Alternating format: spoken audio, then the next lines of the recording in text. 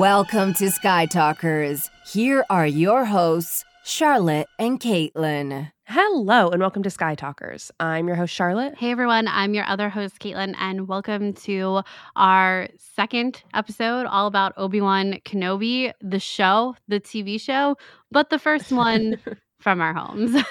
Yes. Yeah. The first time we were able to talk about this was at our live show at Star Wars Celebration. We are home now, and I will warn you that I came home with a cold, not COVID, but a cold, which honestly, I just think it's kind of funny that I did because it feels like everyone else is testing positive for COVID. I'm very glad I am not, but it feels a little incredulous that every time I take those tests, which I've taken like dozens at this point, that it's not positive when I have a cold. Anyway, very happy to be here today, to be on the mend, and definitely feeling the effects of the cold medicine. So you never know what you're going to get from me today. Yeah.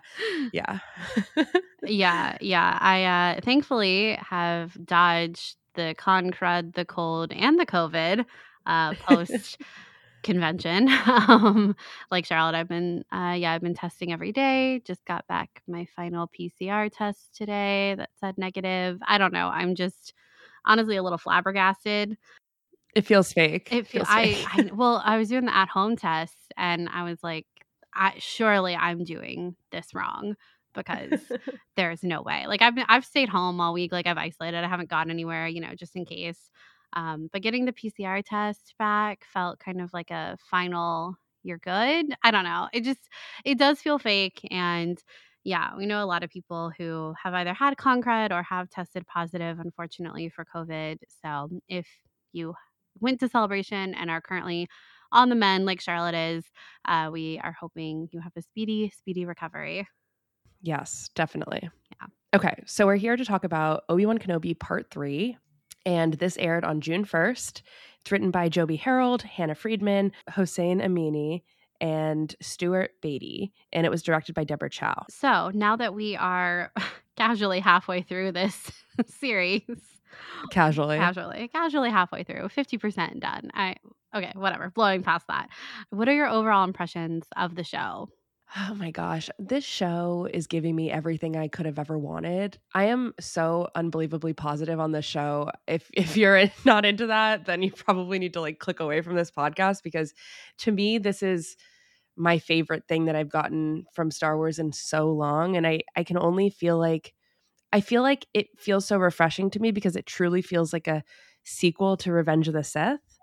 Like it's following up on everything that Revenge of the Sith did. As that was my entry point into huge Star Wars fandom, I feel like this show is taking things that I've thought about for so many years to new heights and delivering, and I don't know, defying my own expectations. I'm really enjoying it, and I don't know, I'm really, really loving it. What about you? Yeah, 100% same. This really does feel like a continuation of the second trilogy of the prequels. And that's just so great to Yeah. see because, there have been things that have come in this time period, right, between Revenge of the Sith and A New Hope, but they've always kind of been pushing towards A New Hope and towards that aesthetic and towards, like more and more of that Imperial stormtroopers, that gray and black and white and everything like that, which, made sense for those stories, specifically thinking about like Rebels itself, like the more and more that we got the Empire presence in that show. And then, everything we've had in live TV since has been post Return of the Jedi. So to have a live action show like this that is, yes, 10 years post Revenge of the Sith, but is really kind of pulling on, I guess, like what the galaxy kind of looked like. Like if I'm putting it on a spectrum, right? It's leaning more towards the prequels than it is the original trilogy as far as Definitely. the things that people are talking about, the type of vernacular that they're using, the way that things look. And I don't know, I just think that's so cool. And it feels so familiar, and it finally feels, I don't know, it finally feels like, yeah, the prequels are kind of getting this new chance to shine. In like live action TV on kind of the biggest stage. And at the time of recording, Obi-Wan Kenobi has had the highest debut rates of any show on Disney Plus. So it's really exciting and I'm really loving it. The angst in this show is So real. it's so real. And for months, years even, Charlotte and I have been like, we're signing up for the angst. And yes, I signed up for it, but no, I was not prepared for it. And I knew it was going to be angsty, but still my heart hurts, which I knew it would, but it's delivered on everything I've wanted it to so far. I mean, I got the hallucination Hayden. You got the hallucination Hayden. Hallucination Hayden. I actually can't believe that, to be honest, because I was really like, that's not gonna happen. There's no way. And it fully happened. I leapt up from the couch when I watched that the other day. I watched it pretty early in the morning on Wednesday, and you didn't watch it until like 11. You were sick that day, so you have like a better excuse. Yes. But you didn't watch it until like 10:30, 11, something like that. And it was like nothing else in the episode mattered. I just needed you to get to the part where there was Ghost Hayden. I was like, I just need her to see this. Please, And the thing for the love of God. Hallucination Anakin is that Hallucination Anakin looked straight out of Revenge of the Sith.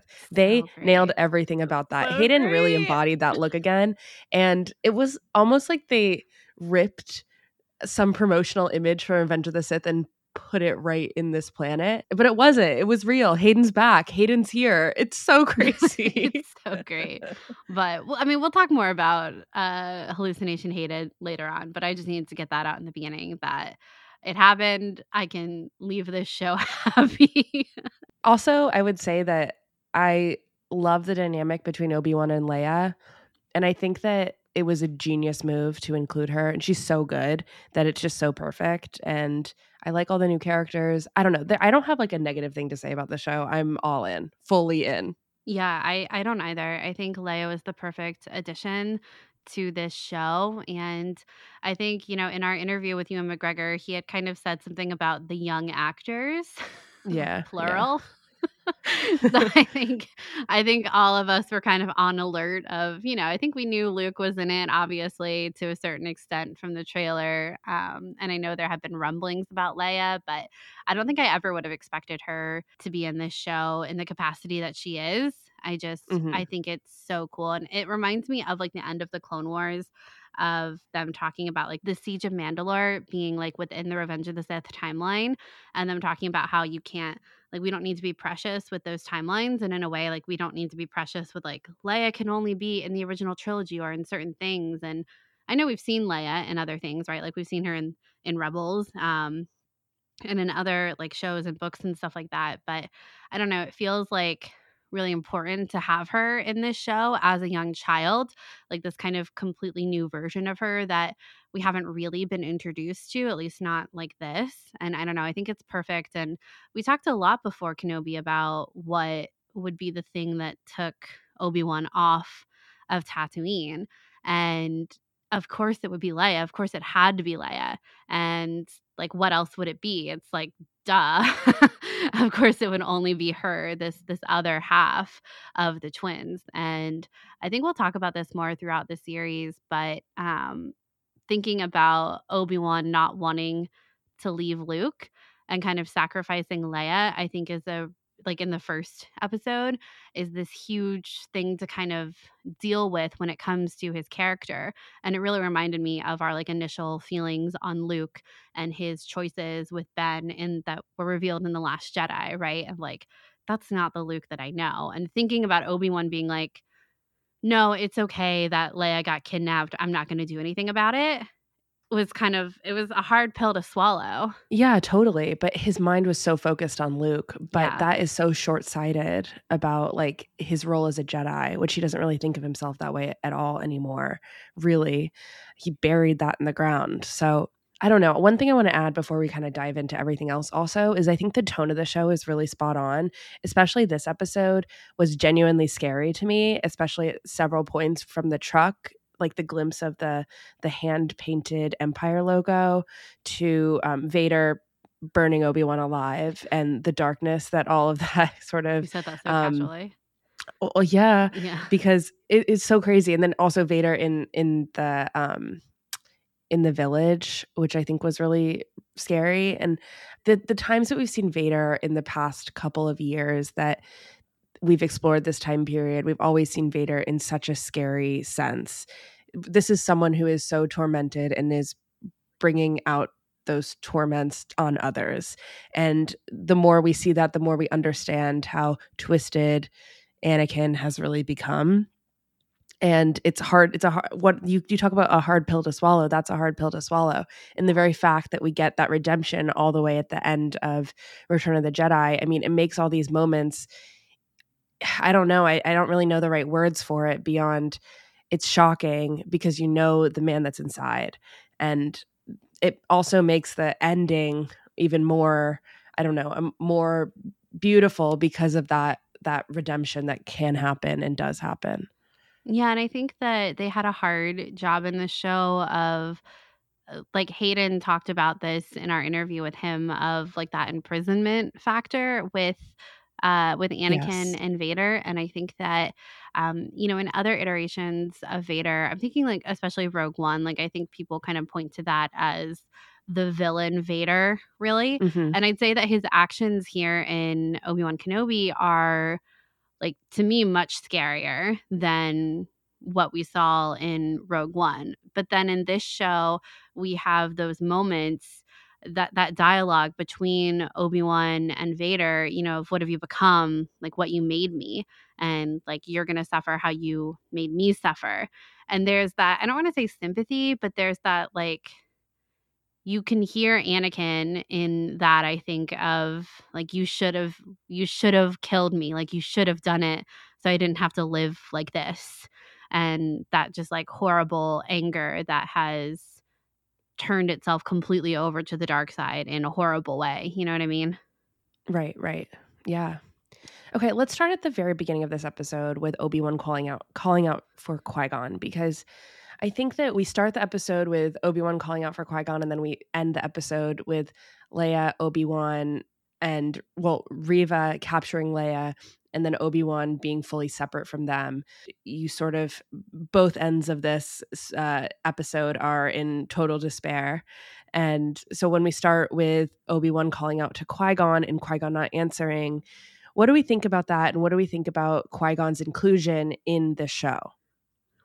I think it makes sense for Obi-Wan to be calling out to Qui-Gon. This is, I think, now the second time we've seen Obi-Wan in the show specifically call out to Qui-Gon.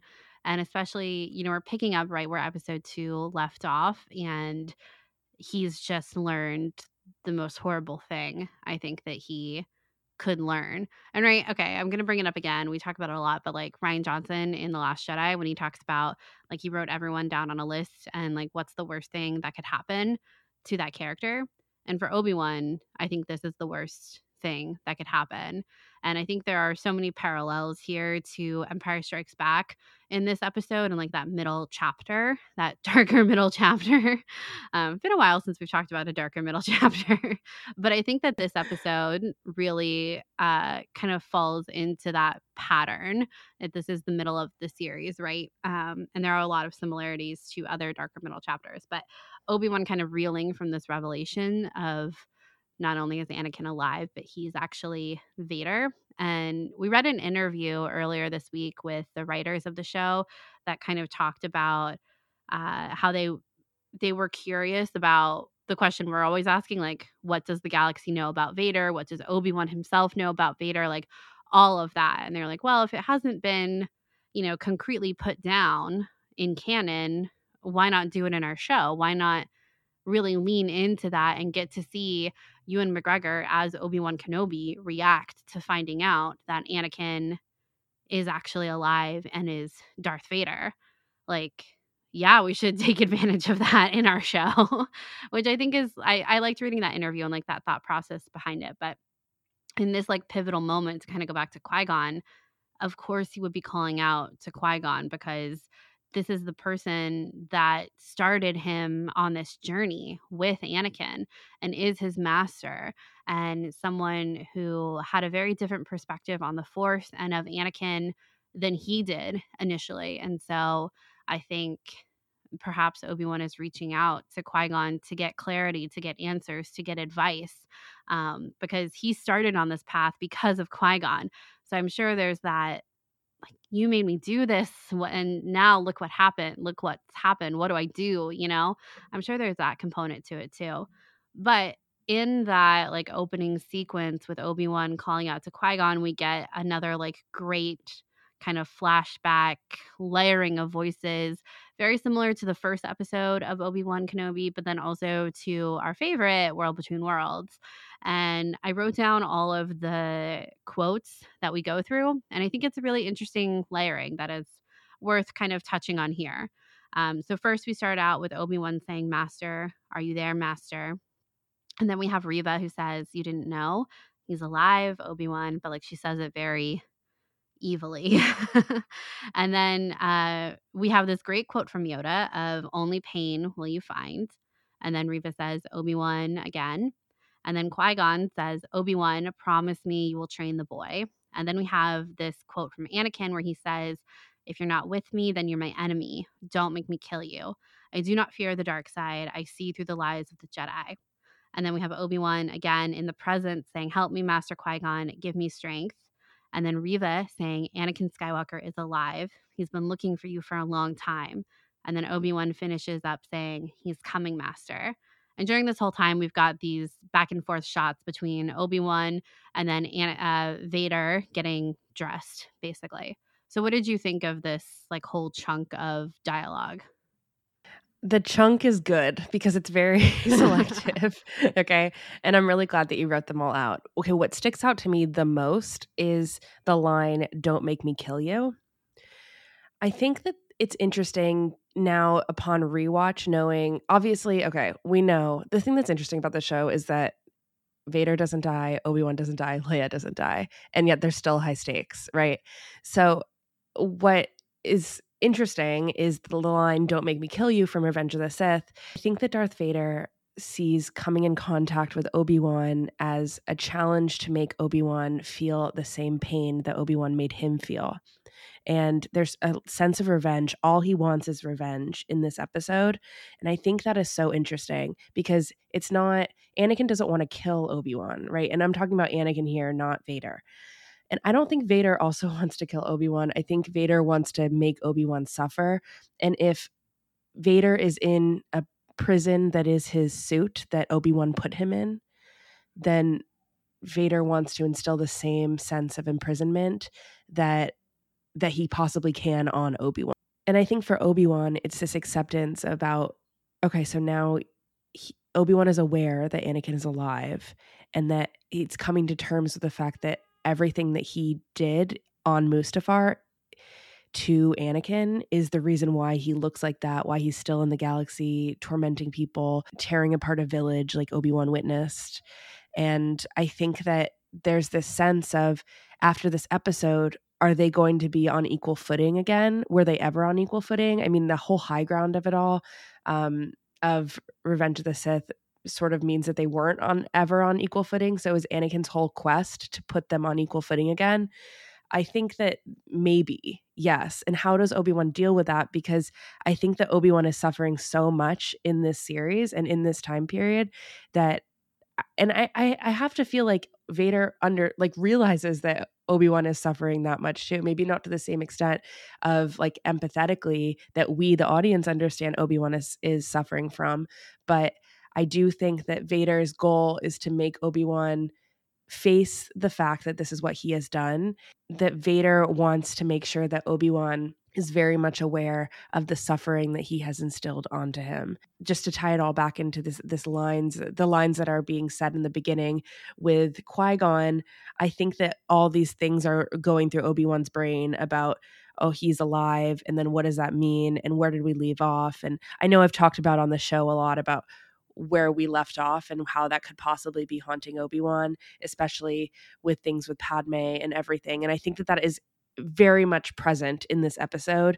It's very clear that Padme is haunting everything over this episode, that Obi-Wan even says that every time he looks at Leia, he sees her mother and things like that. I mean, I feel like we know that that's clearly about Padme and the promises that he made to her as well. So there's just a lot there. And long story short, I think that Vader wants to bring Obi-Wan to the same level that he is on in terms of suffering and make him stare at himself in the mirror. Yeah, I think so too. For Vader, the only thing right now that matters is making Obi-Wan suffer in a way that feels sufficient to him, that feels like it pays back everything that he believes Obi-Wan gave to him. And I think that it's interesting thinking about the fact that, right, like Padme's been brought up a couple of times in this show so far and as a ghost of to Obi-Wan in the same way that Anakin is. But we have that moment of, him saying that, every time he looks at Luma, at Leia, he sees her mother. And the last thing that Padme says to Obi-Wan is there's still good in him. But now the first time that Obi-Wan sees sees Vader after all this time is in the town and what he's doing to the townspeople. And that's such a contrast. And we talked a lot before this show about like how we would get Obi-Wan to the point where he, in a lot of ways, is not, is telling Luke in A New Hope and an Empire to kill his father. Yeah. And I think that we're kind of seeing that be built here because if you're, you think about Obi-Wan on that truck with Leia and he's like has had the most horrible realization or truth be told to him about Anakin.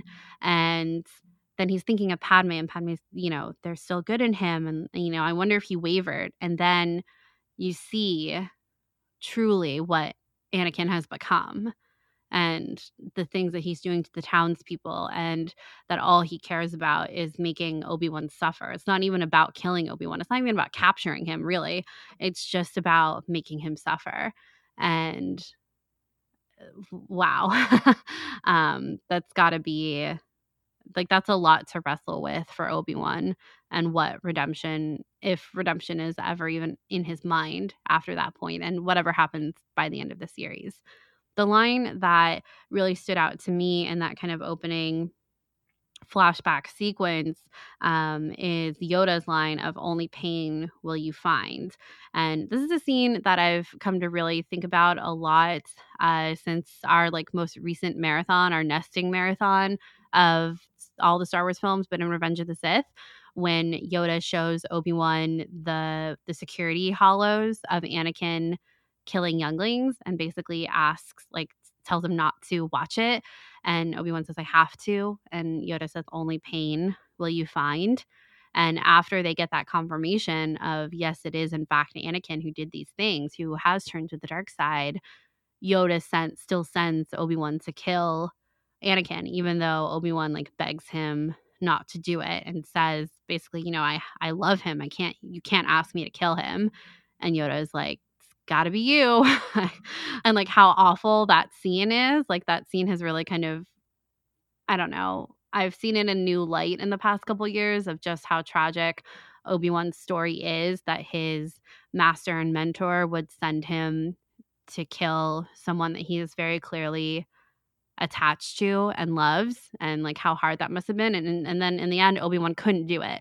And then because of those actions, he is where he is now. And he's about to learn the truth of everything that Anakin has become. And Anakin blaming Obi-Wan, Vader. I feel like it's going to be hard for us to go back and forth between like Anakin and Vader.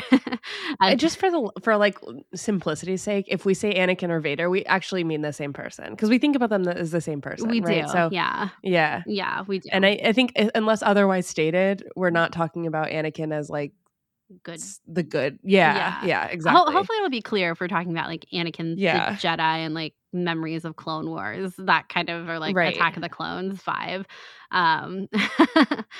Yeah, I think that line of only pain will you find, much like how we wish we could ask Dave Filoni about his dialogue choices in World Between Worlds, I would love to ask Deborah Chow or the writers about their dialogue choices here in this instance, because yeah, I think it's a really good selection of having, only specifically like Yoda of only pain will you find, and then followed up with Qui-Gon's death, basically of him asking Obi-Wan to promise him that he'll train Anakin. Both of those moments led Obi-Wan down this path to Anakin on Mustafar, and then to, training Anakin in general. I love the line later that happens, "What have you become?" And Vader answering back, "I am what you made me." That line, it feels like, I could be wrong about this, but it feels like the "I am what" is Hayden's voice mixed with James Earl Jones, which feels really interesting to me because that's something that had happened in Rebels as well. And I want that to continue to happen if we're right about that. I love the line, "I am what you made me," because it puts the burden on Obi-Wan in such a big way. And I think that's what we're trying to say here, right? Like, I think the show is basically like rubbing Obi-Wan's face in the mud of all the things that he did wrong that got to this point. We're sympathetic to all of these things because we know how many things were working against all of the Jedi during the fall of the Republic and everything. And then also when it comes down to it, these two friends, two brothers who one betrayed the other and the other didn't support the other one in the ways that they needed. And it's just tragic. So I think that tragic. it's so tragic. And I think that just the concept of the line, "I am what you made me," it's clear that that is what Vader is holding to. Like, he is only blaming Obi-Wan. He's not blaming anyone else, even though he has so many other people, including himself, to blame. I think he does blame himself to a certain extent, but I think that he has, in this moment especially, I think he really does number one blame Obi-Wan Kenobi. Yeah, and he can take it out on Obi-Wan. There's nothing left to take out on himself. Like, he's lost everything, like all of his limbs, his autonomy, like everything, right? The person he can take it out on is Obi-Wan. And yeah, I don't know if I was expecting them to have this lightsaber battle here in this episode. We're kind of, it's been marketed as the showdown of the century. I don't think this was the showdown of the I century. don't think this was the showdown. No, I think we'll see it again, right? I think we'll see them come together again. But I think this was so important to establish how Vader sees Obi-Wan as the person to blame, and how I think we've seen that is how Obi-Wan has seen himself.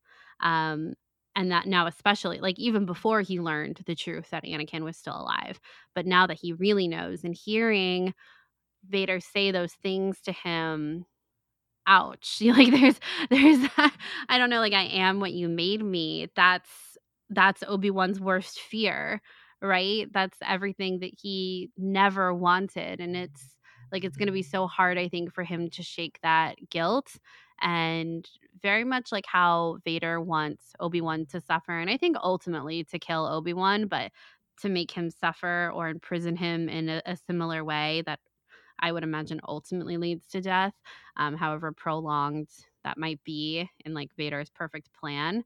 Um, I think that Obi-Wan would also want to kill Vader to put this to rest, to like, it's almost similar to what Ahsoka says to Vader in Rebels of, "I'll avenge his death," and she means killing Vader. And so Mhm. I think we can see Obi-Wan kind of take a similar mentality to that, Yeah. to Ahsoka. I think that would make a lot of sense for him, especially. One more thing about the line, "I am what you made me." I think it's a really good line because we know how far Vader has come and what he looks like now and who he is as a Sith at this point. But in any other context, "I am what you made me" could actually be a positive line from a mentor to like a mentee to a mentor. Yeah. And I think that, of course, now it is so twisted because the very person who's saying it is so twisted and evil, like Obi-Wan says. So it's a good line. Yeah, yeah, it is. That's a good point. It's like someone out there. He has a line like that in Revenge of the Sith, doesn't he? Anakin to Obi-Wan? When It's all they're it's saying like goodbye, you mean? yeah, it's like it's all because of your training. It's similar in Right. vein Yeah. to this conversation. Yeah. Well, Obi-Wan says, you've become very strong and wise, and I'm very proud of you. And Anakin says, it's all because of your training. Yeah, exactly. So, yeah. But now we have this. Yes, we do. Now we have this. Now we have this. I did we touched on this at the beginning of the show, but this whole back half between Obi-Wan and Vader is very reminiscent of Empire Strikes Back, from the color palette to the way that Obi-Wan is running away from Vader, and like kind of those shots of him like scared and waiting for Vader, or like wondering where Vader is, to even like the smoke effects and the fact that they're on a mining planet, very much like Bespin. It's very similar on purpose. And I think it works really well to have this kind of parallel between Obi-Wan and Luke and Vader in Totally. Empire Strikes Back. It's also a moment of revealing for Obi-Wan, in a sense. Like, we can't forget about that this is the first time he's seen the suit as well. Yeah. So on this planet, like if we compare it to Empire Strikes Back, the reveal for Luke is that Vader is his father. For here, it's what exactly has become of Anakin after he left him in Mustafar, and that reveal is all built into it as well. I think it's purposely supposed to be very similar to Bespin. Yeah, I agree. One thing I was kind of thinking about on the second or third watch of this episode is that also in Empire Strikes Back and here in the Obi-Wan Kenobi show, Leia is the bait. And it's what pulls Obi-Wan off of Tatooine, and Leia and Han, and really Leia is what pulls Luke off of Dagobah. So I think that's an interesting parallel too, when we're kind of thinking about like the writers and how they're kind of creating and arcing this whole story, and specific things that they want to draw parallels to, and how they can weave those in. I think that's an interesting one, and further kind of explores the choice to make it about Leia and why Obi-Wan would leave Tatooine. It's the only thing that would have gotten Luke to leave Dagobah. And so again, it makes sense that this is the thing that would get Obi-Wan to leave Tatooine, is also for Leia. Yeah, that's a really good point. Let's talk about Leia in this episode, and Obi-Wan and Leia in that relationship, because I think one of the best parts about this entire episode was when Leia was asking about the Force. I can never get enough when anyone asks about like what the Force is or how does it work or anything like that. And the moment she said that, I was like, this is going to be good. This is going to be great. And so when Obi-Wan asks Leia, like, has she ever been afraid of the dark? And she said yes. And then Obi-Wan says the Force is like turning on the light. And I really, really loved this, especially in conversation with the High Republic, and how in the High Republic books, there's a big thing about how everyone sees and feels the Force differently. So I think this is a pretty clear example of how Obi-Wan sees the Force within him, in himself. So like in the High Republic, you get people thinking about the Force as a song, or different wavelengths and things like that, an ocean. There's all these different ways, and it is always so beautiful. And I really liked this description from Obi-Wan. And I think if we wanted to frame the light and the dark and the turning on the light equals safety in this sentence, then the dark side, or living without the Force, is living in fear. And I think it's pretty clear that Obi-Wan for the past 10 years has been living without the Force, and therefore has been living in fear. And now he's back with the Force, I guess, and he's sort of living in it. I don't know. I think things are changing for him. You could say that. But it made me sad to think that Obi-Wan had been living in complete fear for the past 10 years. And I think that by his nightmares and the way that he has just become really gruff and rejecting of his Jedi values is pretty indicative of the fact that he's been living in the dark, in not the sense of the dark side, but in this metaphor sense, I think. Yeah, and I don't even think that it's similar to the way that Luke kind of turned off the Force. I think it's something different with Obi-Wan. Feels a little different. I don't know if it's Luke's seems more intense. Yeah, Luke's seems like the fact that no one could find him or like sense him in the Force seems pretty intense. But I think that, I don't know, I just think that Obi-Wan hasn't turned on the light, if I'm going to use that metaphor, whereas Luke like cut the power, if that makes Totally. sense. Like they're different, right? Like you can turn off the electricity on your house or you can just have the light switch off. And I think that Yeah. Obi-Wan has been living with the light switch off. And yeah, like you, I loved that description. I thought it was super cute and like a great way to describe the Force and like the light side of the Force as like good and comforting and I don't know, like revealing too, in a way. One thing I wanted to also talk about is I really liked the way that Obi-Wan snaps at Leia and says, "People are not all good, Leia." It was abrupt for him to say that, I think. Like as an audience member, you're like, "Whoa, okay. That's a lot." But I thought that the line was really good and really well delivered because in the end, we find out that Leia was actually right. That if they had waited a little bit longer, then they would have been rescued and helped. But of course, like in this mindset, Obi-Wan really does think that people are not all good, that most people, I think that he thinks his worldview is really negative right now. And of course, like the mind of a child doesn't necessarily think that. And of course that's sort of naive, but it's also wonderful. So I really liked this point of view and how Leia was proven right later, even though Obi-Wan is right that people aren't all good and that people really do have agendas that are evil and not good for them. I also think that there's so many things that are so exact in this show that just are worth mentioning. I think that Leia's outfits have been so reminiscent of different outfits that adult Leia has in the original trilogy, which is really cool. And it just works out perfectly, I think. But one thing I think is so great is when her braid falls from the crown on her head, it looks like a Padawan braid. And I think this is really interesting because we're seeing Obi-Wan with a child who's around the same age as Anakin was when he became Obi-Wan's Padawan. And this push and pull of here I am with this child that I have been tasked to take care of. And it feels like the galaxy depends on it. That is also true for how Anakin became Obi-Wan's Padawan. And now it is true for Leia here as well. And I don't know, I just really like it. I think that there's all these great parallels that are happening and this sort of like begrudging helpfulness that Obi-Wan is dealing with.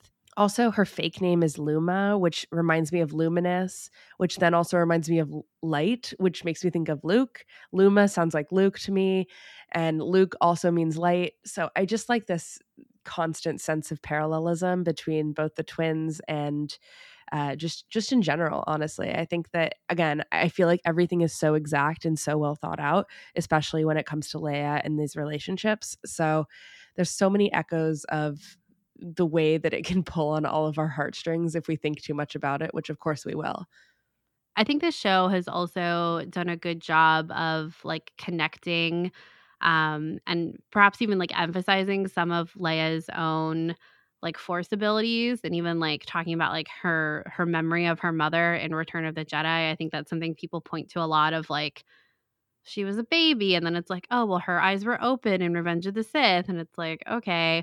But then, you know, in this show, we get to hear Obi-Wan say that he himself still has glimpses of his mother and father and even of a baby brother, perhaps. And then, of course, we have when Leia asks Obi-Wan, you know, are you my real father? And we know that Obi-Wan and Padme were like Obi-Wan was there when Luke and Leia were born. So if Leia has flashes of Padme, then she probably also has, you know, glimpses of Obi-Wan too. So I don't know. I think it's a good way to kind of talk about those moments and kind of thread this larger story of Leia. And I would attribute those moments to like her Force abilities, honestly. So I think it's good that they like brought that in because it's not Mhm. just about like quote unquote explaining away how Leia has memories of her mother when she was like literally a newborn. It's not about like having a reason for that to make sense because we've all kind of accepted that since, 2005. But it like gives this opportunity for them to have a conversation. And we know from the first episode that Leia was teased basically about being adopted. And so for it to like, so we know that she has doubts about that, or that something she's thinking about and something that she's conscious of. So for her to then ask Obi-Wan about it later on, are you my real father? Not only does it kind of tie in this like very kind of surface level canon thing of Leia having glimpses of her mother, but it connects to Leia's overall story of having questions about where she came from in the same way that Luke does too. And so I think that it was a good, like more than the Return of the Jedi connection, it was a good opportunity to explore Leia's character development and how she feels growing up, as an adopted child. Totally.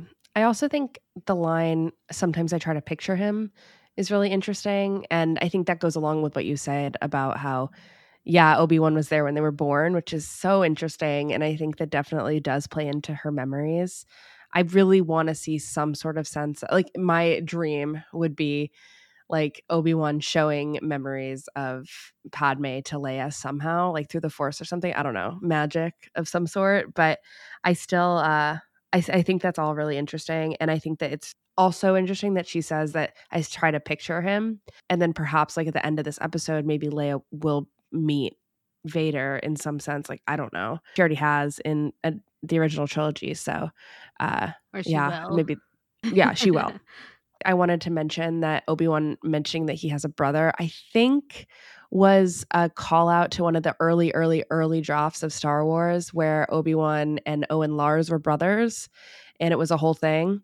And perhaps that was the sort of behind the scenes Easter egg. But at the same time, Obi-Wan having this emptiness of feeling like he has a brother somewhere makes me think of his relationship with Anakin, actually, and how if this like missing brother was a hole in Obi-Wan's heart then that Anakin filled, and now Anakin is not that brother anymore, is that hole is now empty again. I definitely think there was a sense of you trying to picture Obi-Wan with a brother and like what that would have been like had he not chosen the Jedi or anything. But at the same time, you can think about how Anakin was that brother for Obi-Wan. He says that on Mustafar, and how that is so devastating for him, and like sort of the impetus of this entire series, right? So that addition isn't just an Easter egg or isn't just a random throwaway thing. I think that it really is supposed to make us think like, oh my gosh, like there's this missing piece of Obi-Wan that he's been trying to fill that has been haunting him for years. Yeah. One thing I've been thinking about when it comes to Obi-Wan and Leia's relationship, and now that Obi-Wan has kind of started talking about the Force with Leia, is I wonder if Obi-Wan will tell Leia something about what it means to pass on through the Force. If again, I'm thinking about like how they react to each other in A New Hope, right? And we talked about this in our live show, but like how Leia is the one comforting Luke when Obi-Wan dies, when Ben dies. And I don't know, I don't want to come across that like I need all of these things to line up perfectly. Like Right. I don't need Obi-Wan Kenobi the show to do that, to like explain Leia's glimpses of her mother, or like why Leia isn't as sad as Luke is in A New Hope. I don't need the show to do that. Same. But I think it's interesting to think about if they do, because I think they've done the thing with Return of the Jedi and her mother like really well. And like I said, it's like brought about this character moment for Leia and like how she views her childhood and perhaps something that she's insecure about. Like I think that's really well done. And now that they've started talking about the Force, I wonder if there will be something that Obi-Wan imparts to Leia about passing on through the Force that maybe she takes with her into A New Hope, or like past A New Hope, really, I mean. At this point, Obi-Wan doesn't know anything about what it means to disappear into the Force, right? Like he's wanting to learn that from Qui-Gon, and that's a struggle in the show. So I think you could be onto something, but maybe Leia is bearing witness to the fact that that Qui-Gon is able to speak and commune with Obi-Wan in that sense and teach him how to pass on to the netherworld of the Force. Because Yeah. before this, like, no one is disappearing when they die. They're just burned. Like, Jedi are burned at on like a pyre, Yeah. right? Yeah. And their bodies don't pass on to the next place in the In in the the same way. cosmic force, right? So Obi-Wan doesn't know that. At least that's what we're supposed to at least that's what I'm taking away from this, is that Qui-Gon has not taught him that, because he's not been able to contact Qui-Gon, or Qui-Gon isn't answering. Yeah. So it's very possible that Leia could witness that sort of understanding from Obi-Wan just at the same time as Obi-Wan is learning it. Yeah. Yeah. I think that could be really interesting. And her like understanding of the Force, or what she does think about it through everything that she's kind of going through right now. And of course, not to mention that she's now with Reva. She's not currently with Obi-Wan. So Yeah, what, yikes. right? Like, what things is Reva going to tell Leia? I can't imagine she's just gonna like not talk to her. I would love to see Leia get in some zingers to Reva, quite honestly. And I think she will. Would be so good. I also, before we move on to talk about like Reva and the Inquisitors and things like that, I want to spend a few minutes talking about Ned B and the droid aspect of the show. I mentioned this on our live show, but I just think that things are handled so well in the show, especially the concept of droids and Leia just being so kind to droids. And Ned B was like a really good example. I loved this droid. I think they did such a good job with the fact that the droid wasn't programmed to speak and express like emotions that way. But then later, Tala says some people, I forget what the line is, we didn't write it down, but the concept of they express themselves in other ways. And Yeah. Ned B was like a great protector droid. I don't know, it just really warmed my heart. And it's just constantly so nice to see Leia so kind to droids, and how so many people look the other way and look the other direction to droids and see them as so much lesser than themselves. And Leia doesn't. Leia sees them as equal and friends and people to have conversations with. It's just great. Yeah, I agree. It was a really great scene. I think Tala says actions speak louder than words, something like that. And then Leia, I can't remember if it was before or after that line, but Tala says they're not allowed to communicate, and Leia says, "But what if he has something to say?" And Yeah. I just thought that was super cute. And yeah, I kind of, and like the droid wanted to protect, I think like I would say specifically Leia after Mhm. that. Like he's really in it for her. But Yeah, then totally. he shows up in the end too to help Obi-Wan at the end as Yeah. well. So I don't know. I do like this like continuation of Leia and her relationship with droids, and just how she initially treats people, but how she's not naive, and like, right, she's a child, so she has a certain view of the world that is being changed through this experience. Like, I think, like Obi-Wan tells her, something she'll take away from this is not all people are good. And we kind of even see this in A New Hope with her reaction to Han, like, if money's all you care about, you'll have plenty of it, or whatever she says, right? Like, she's not naive enough to be like, Han, I think you have a heart of gold, actually. You know what I mean? But just seeing her reaction to the droids, and how she is so like willing to strike up a conversation and be friends with people and ask questions too. I don't know. I really like her characterization in this show, and I think they've done such a spectacular job with it.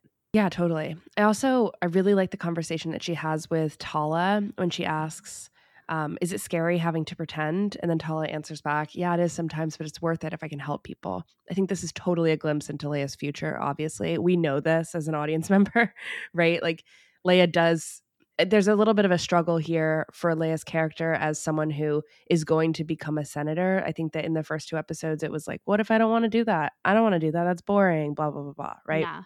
And then later with her, like when she does become a senator, she will become a double agent for the rebellion and risk so much to be a part of the rebellion, as we see, especially in the beginning of A New Hope.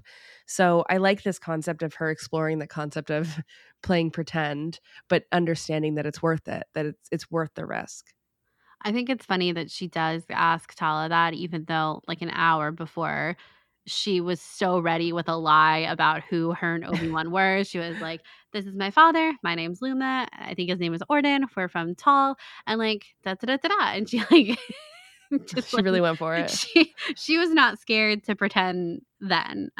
Obviously, I think she didn't really have a full understanding of the situation, but I just think it's funny that she was when Obi-Wan was like, "Oh, we just need directions," and she's like, "Father, we've been walking long enough." Just like hopped into the cab of the truck. I think it's Yeah, but I think that was even a moment of naivete for her, that she realized that was a real dangerous situation that she actually kind of put them in, yeah. right? I don't think she realized it until later. Yeah. Yeah. And so I think this moment of, is it scary to play pretend? Yeah, because her playing pretend just ended up being scary, True. like really scary, and a big thing. So how can you keep going on and doing this and playing pretend constantly? I mean, she doesn't know that her parents are part of the rebellion, that Bail is part of that, even though Obi-Wan does explain to her that Bail is like one of the good ones in the Empire trying to fight for what's right. I think that perspective is also really good and something that was included in this show in a way that I wasn't expecting. I think it's easy to forget that Bail wasn't just like someone who was working in the rebellion like full time, right? He was still a senator and still someone who was representing Alderaan, and that meant being a part of the Empire and putting on a good face for the Empire. And that's so dangerous and so scary. And especially when Leia's his daughter.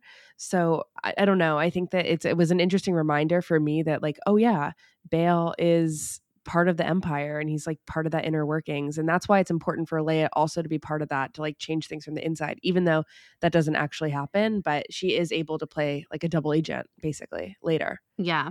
Yeah. One last thing on Leia before we kind of move on. I love the moment where she did kind of have a little bit of a breakdown about wanting to go home when they're outside the safe house. One, of course, it's specific that she said, "I want to go home," and not, "I miss my mom and dad," right? Because we all know what becomes of Alderaan in the future.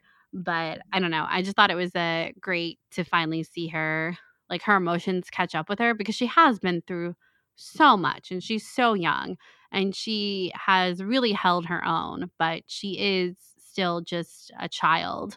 And I'm glad that they kind of at least had this brief moment of her to be sad and scared and say, "I want to go home." I'm really glad that they included that. Totally. Me too. So while we're kind of here at this juncture in the episode, I think we should talk about the safe houses and the path. This was such a cool thing. We finally saw where that Jedi symbol was kind of etched into the wall. And not only is it the Jedi symbol, but it's a lot of things that have been etched into the wall. Importantly, Quinlan Vos. Quinlan Vos is alive. And He's alive. He's alive. And he's doing things, helping younglings. And I thought this was such a great kind of one. I think that this whole concept of the path opens up so many future stories, which I think is really exciting, actually. But second, I think it was a great kind of use of a space to show Obi-Wan that there are people out in the galaxy doing good things that are not hiding away in fear. Because I think part of this whole show is not only about Obi-Wan really committing to his purpose of protecting Luke, but I think perhaps at the end of this, we'll see Obi-Wan figure out a way to help people from Tatooine, even if like he becomes, like if it's worth the risk for him to become like a safe house. Like I wouldn't be surprised if we see something like that happen, because I think he was kind of shocked, like when Tala says, "You're not the first Jedi that's come through here."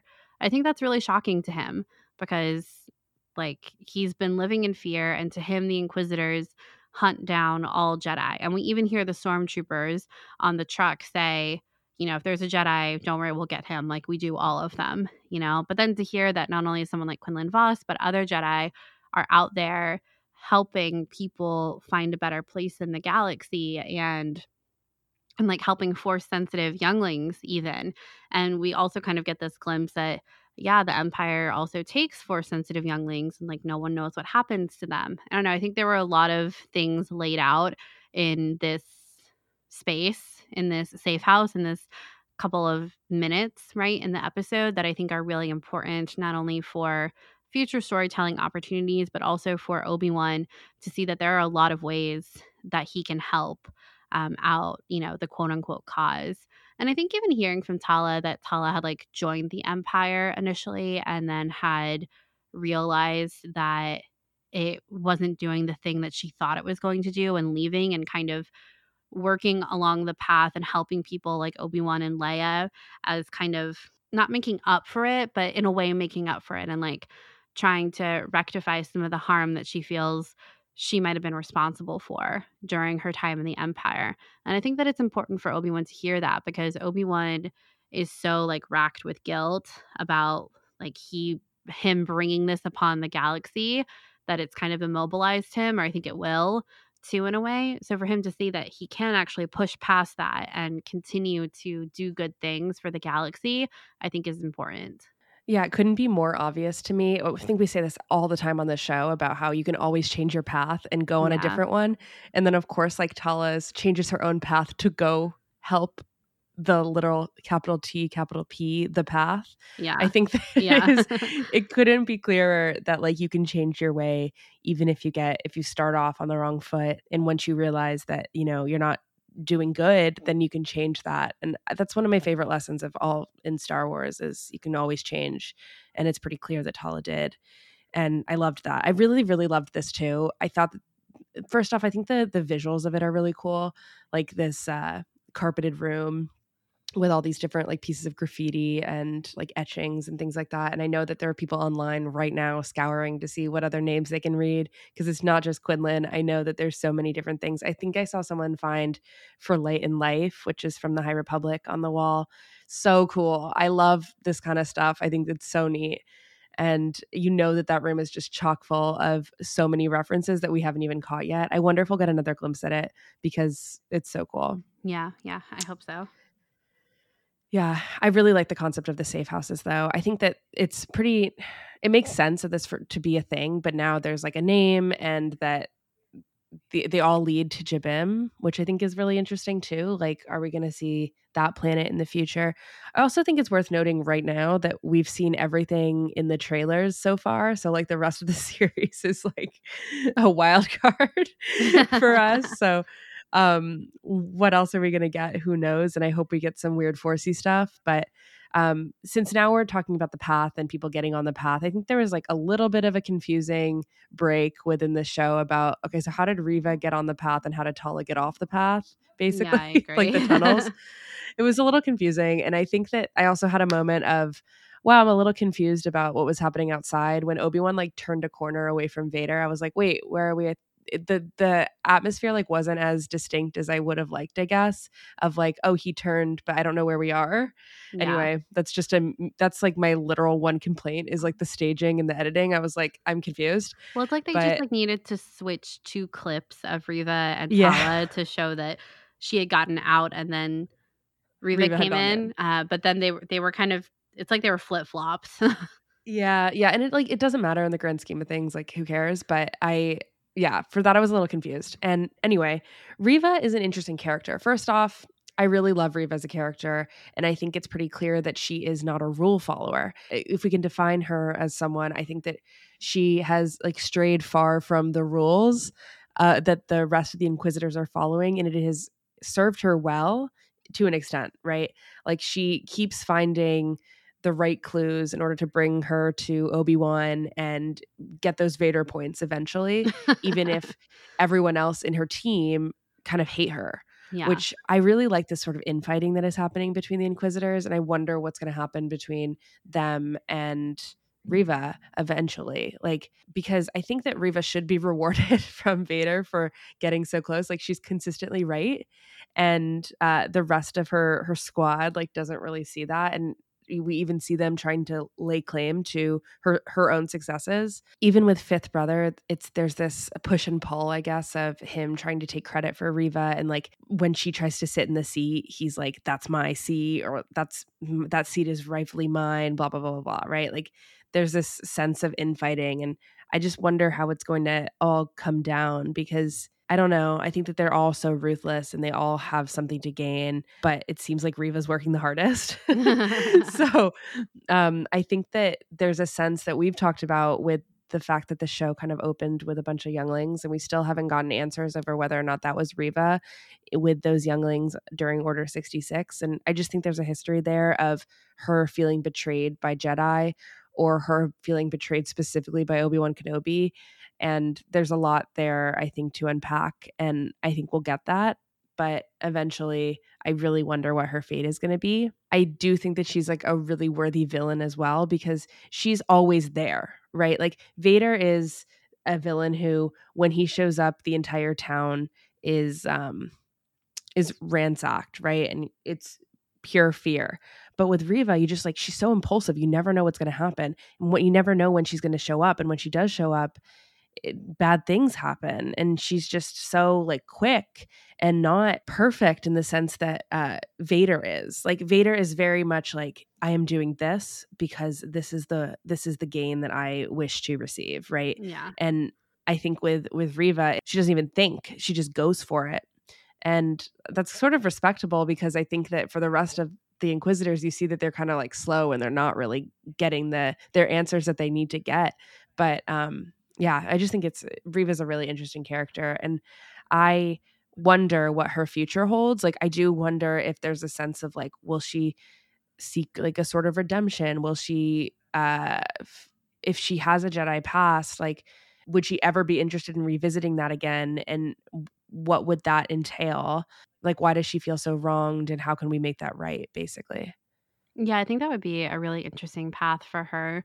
I would like to see it. I would be surprised if she wasn't one of the younglings that we see in the beginning. Yeah, of me the too. It just show. hasn't really like been super confirmed to us, so I just No, didn't. but Yeah, yeah, I mean, I don't want to like say yes, that's her, but I would be surprised if she wasn't there, especially considering she yeah, has that like emotional reaction to the Jedi symbol on the wall in the safe house. I think they're drawing that connection there too. So I would be surprised, and it kind of made when you were talking about like her feeling betrayed, assuming that she's one of the younglings at the beginning of the show, of her feeling a betrayal from the Jedi, or specifically Obi-Wan Kenobi.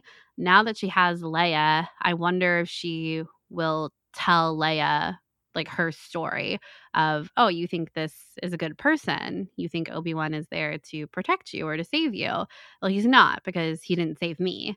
He didn't protect me when I was young.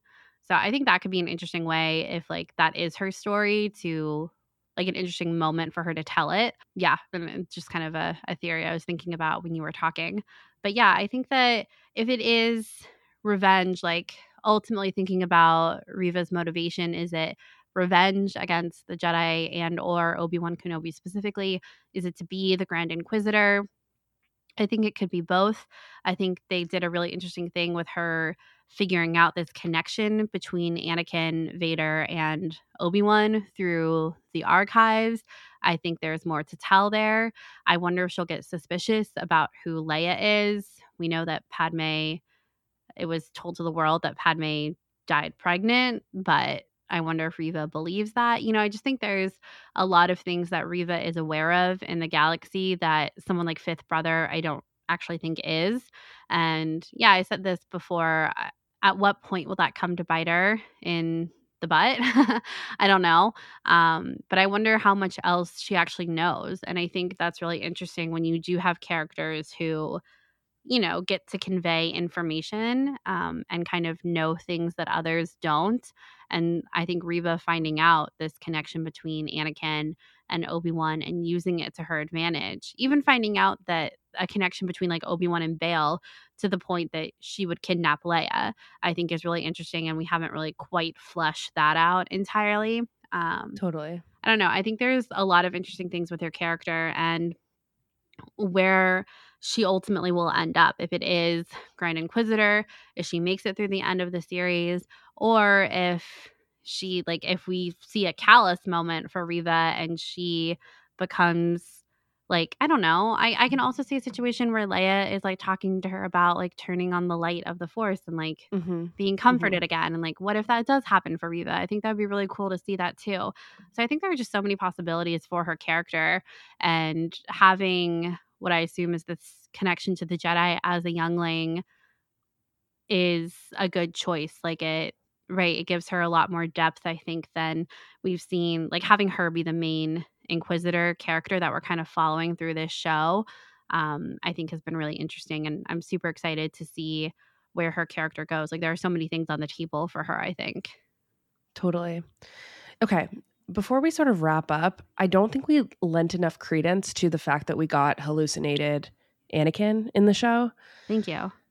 I don't think we didn't talk about it enough. This was Caitlin's theory from like, I swear to God, 2018. Mm-hmm.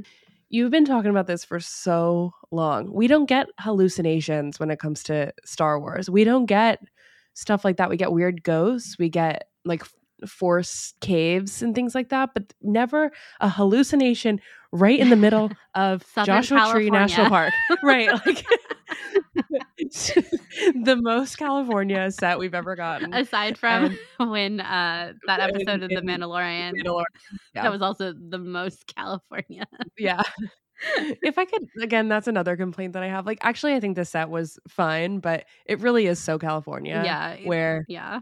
it feels very California. It's fine with a capital F. Like, yeah, I'll take it. Like, I do that Obi-Wan had this whole spiel of like, there used to be farms and like it used to look so different.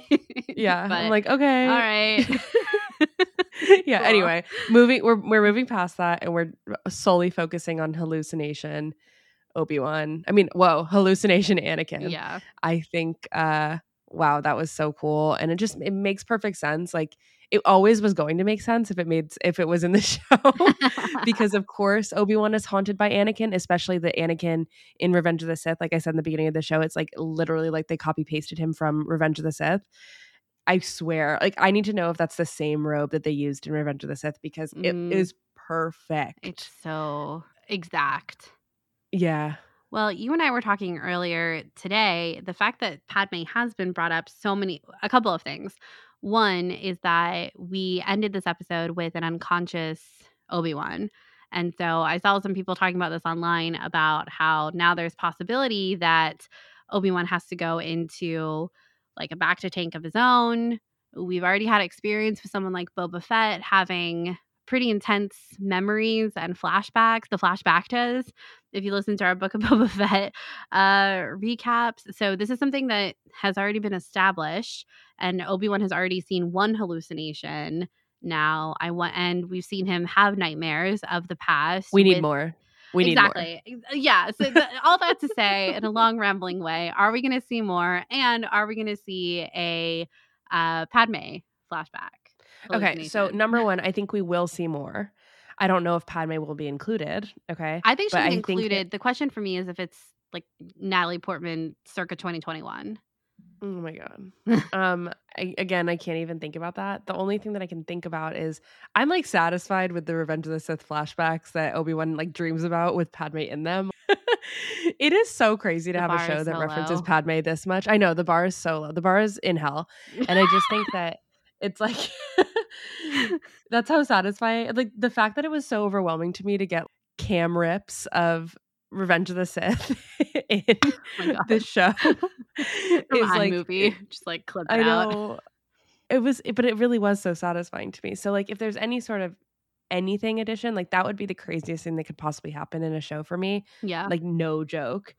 But I do think that because this hallucination was so quick, so unexplained, that it really makes sense for us to have another one that is more substantial, that is like perhaps even creepier, because this one wasn't that creepy, but it could be like something that is like speaks. I think that we will get a speaking situation, you know, so because it was so fast, right? Like you can't just have fast. one of those and then just never return to that. Yeah. It makes sense for them to continue that.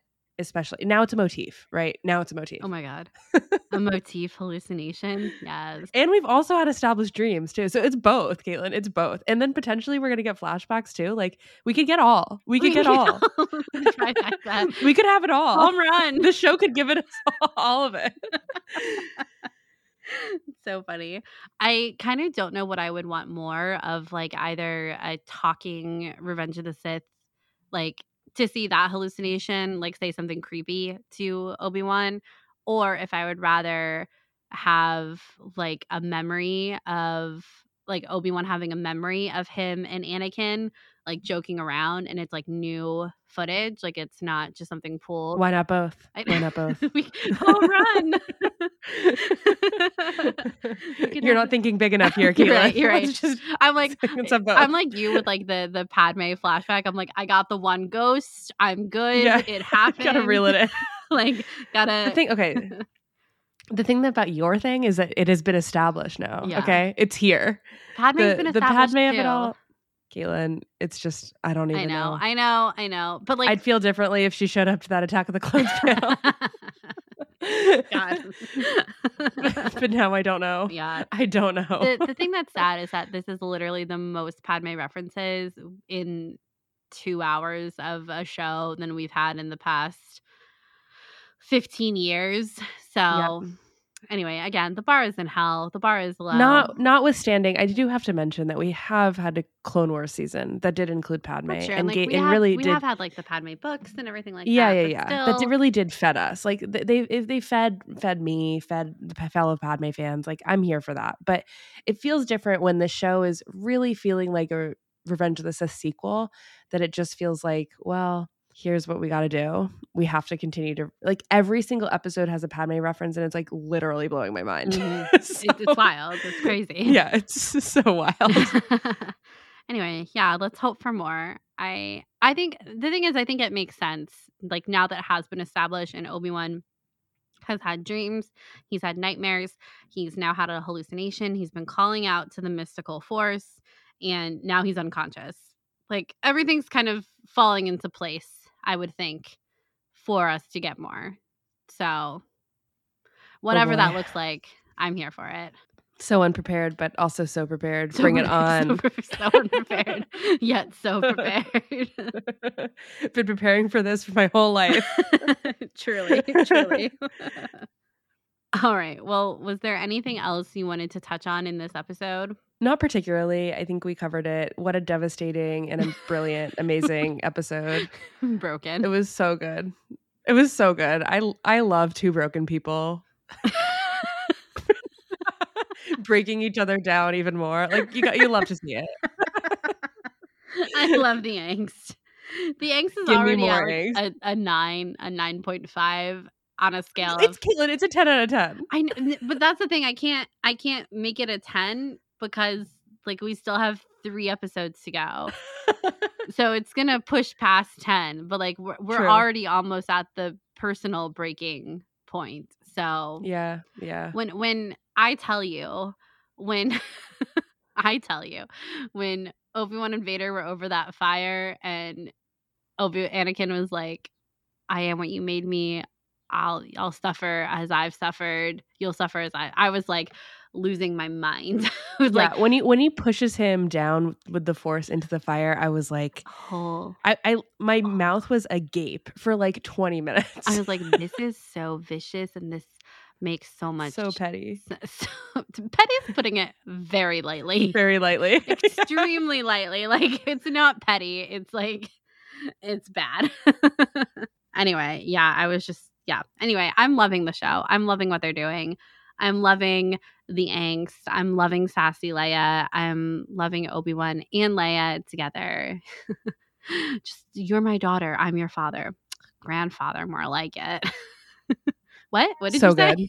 So funny. Anyway, all right. Is there anything else you want to touch on before we wrap up this episode? No, I think that's it. Can't wait for next week. So pumped. I'm very excited. All right. Well, that is going to wrap up this week's episode all about Obi-Wan Kenobi Part 3. I hope you guys enjoyed it. I hope you guys are, living through the angst barely. Just barely, like we are. We only have to live through it enough so we can make it to the next week and see the next episode.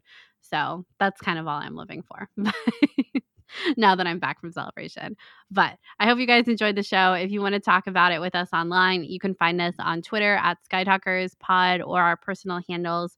Mine is at Caitlin Plusher and Charlotte's is at Clarity. We also have our website, SkyTalkers.com, our Instagram and our TikTok, all under SkyTalkers. You can find us there.